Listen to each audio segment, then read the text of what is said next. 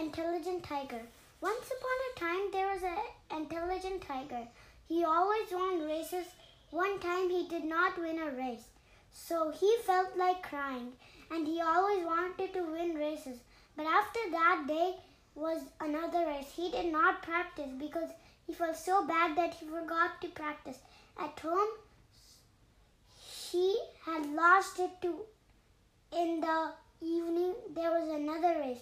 He lost it still, and he was the last, but he cared about having fun and cheered for the one who got the trophy.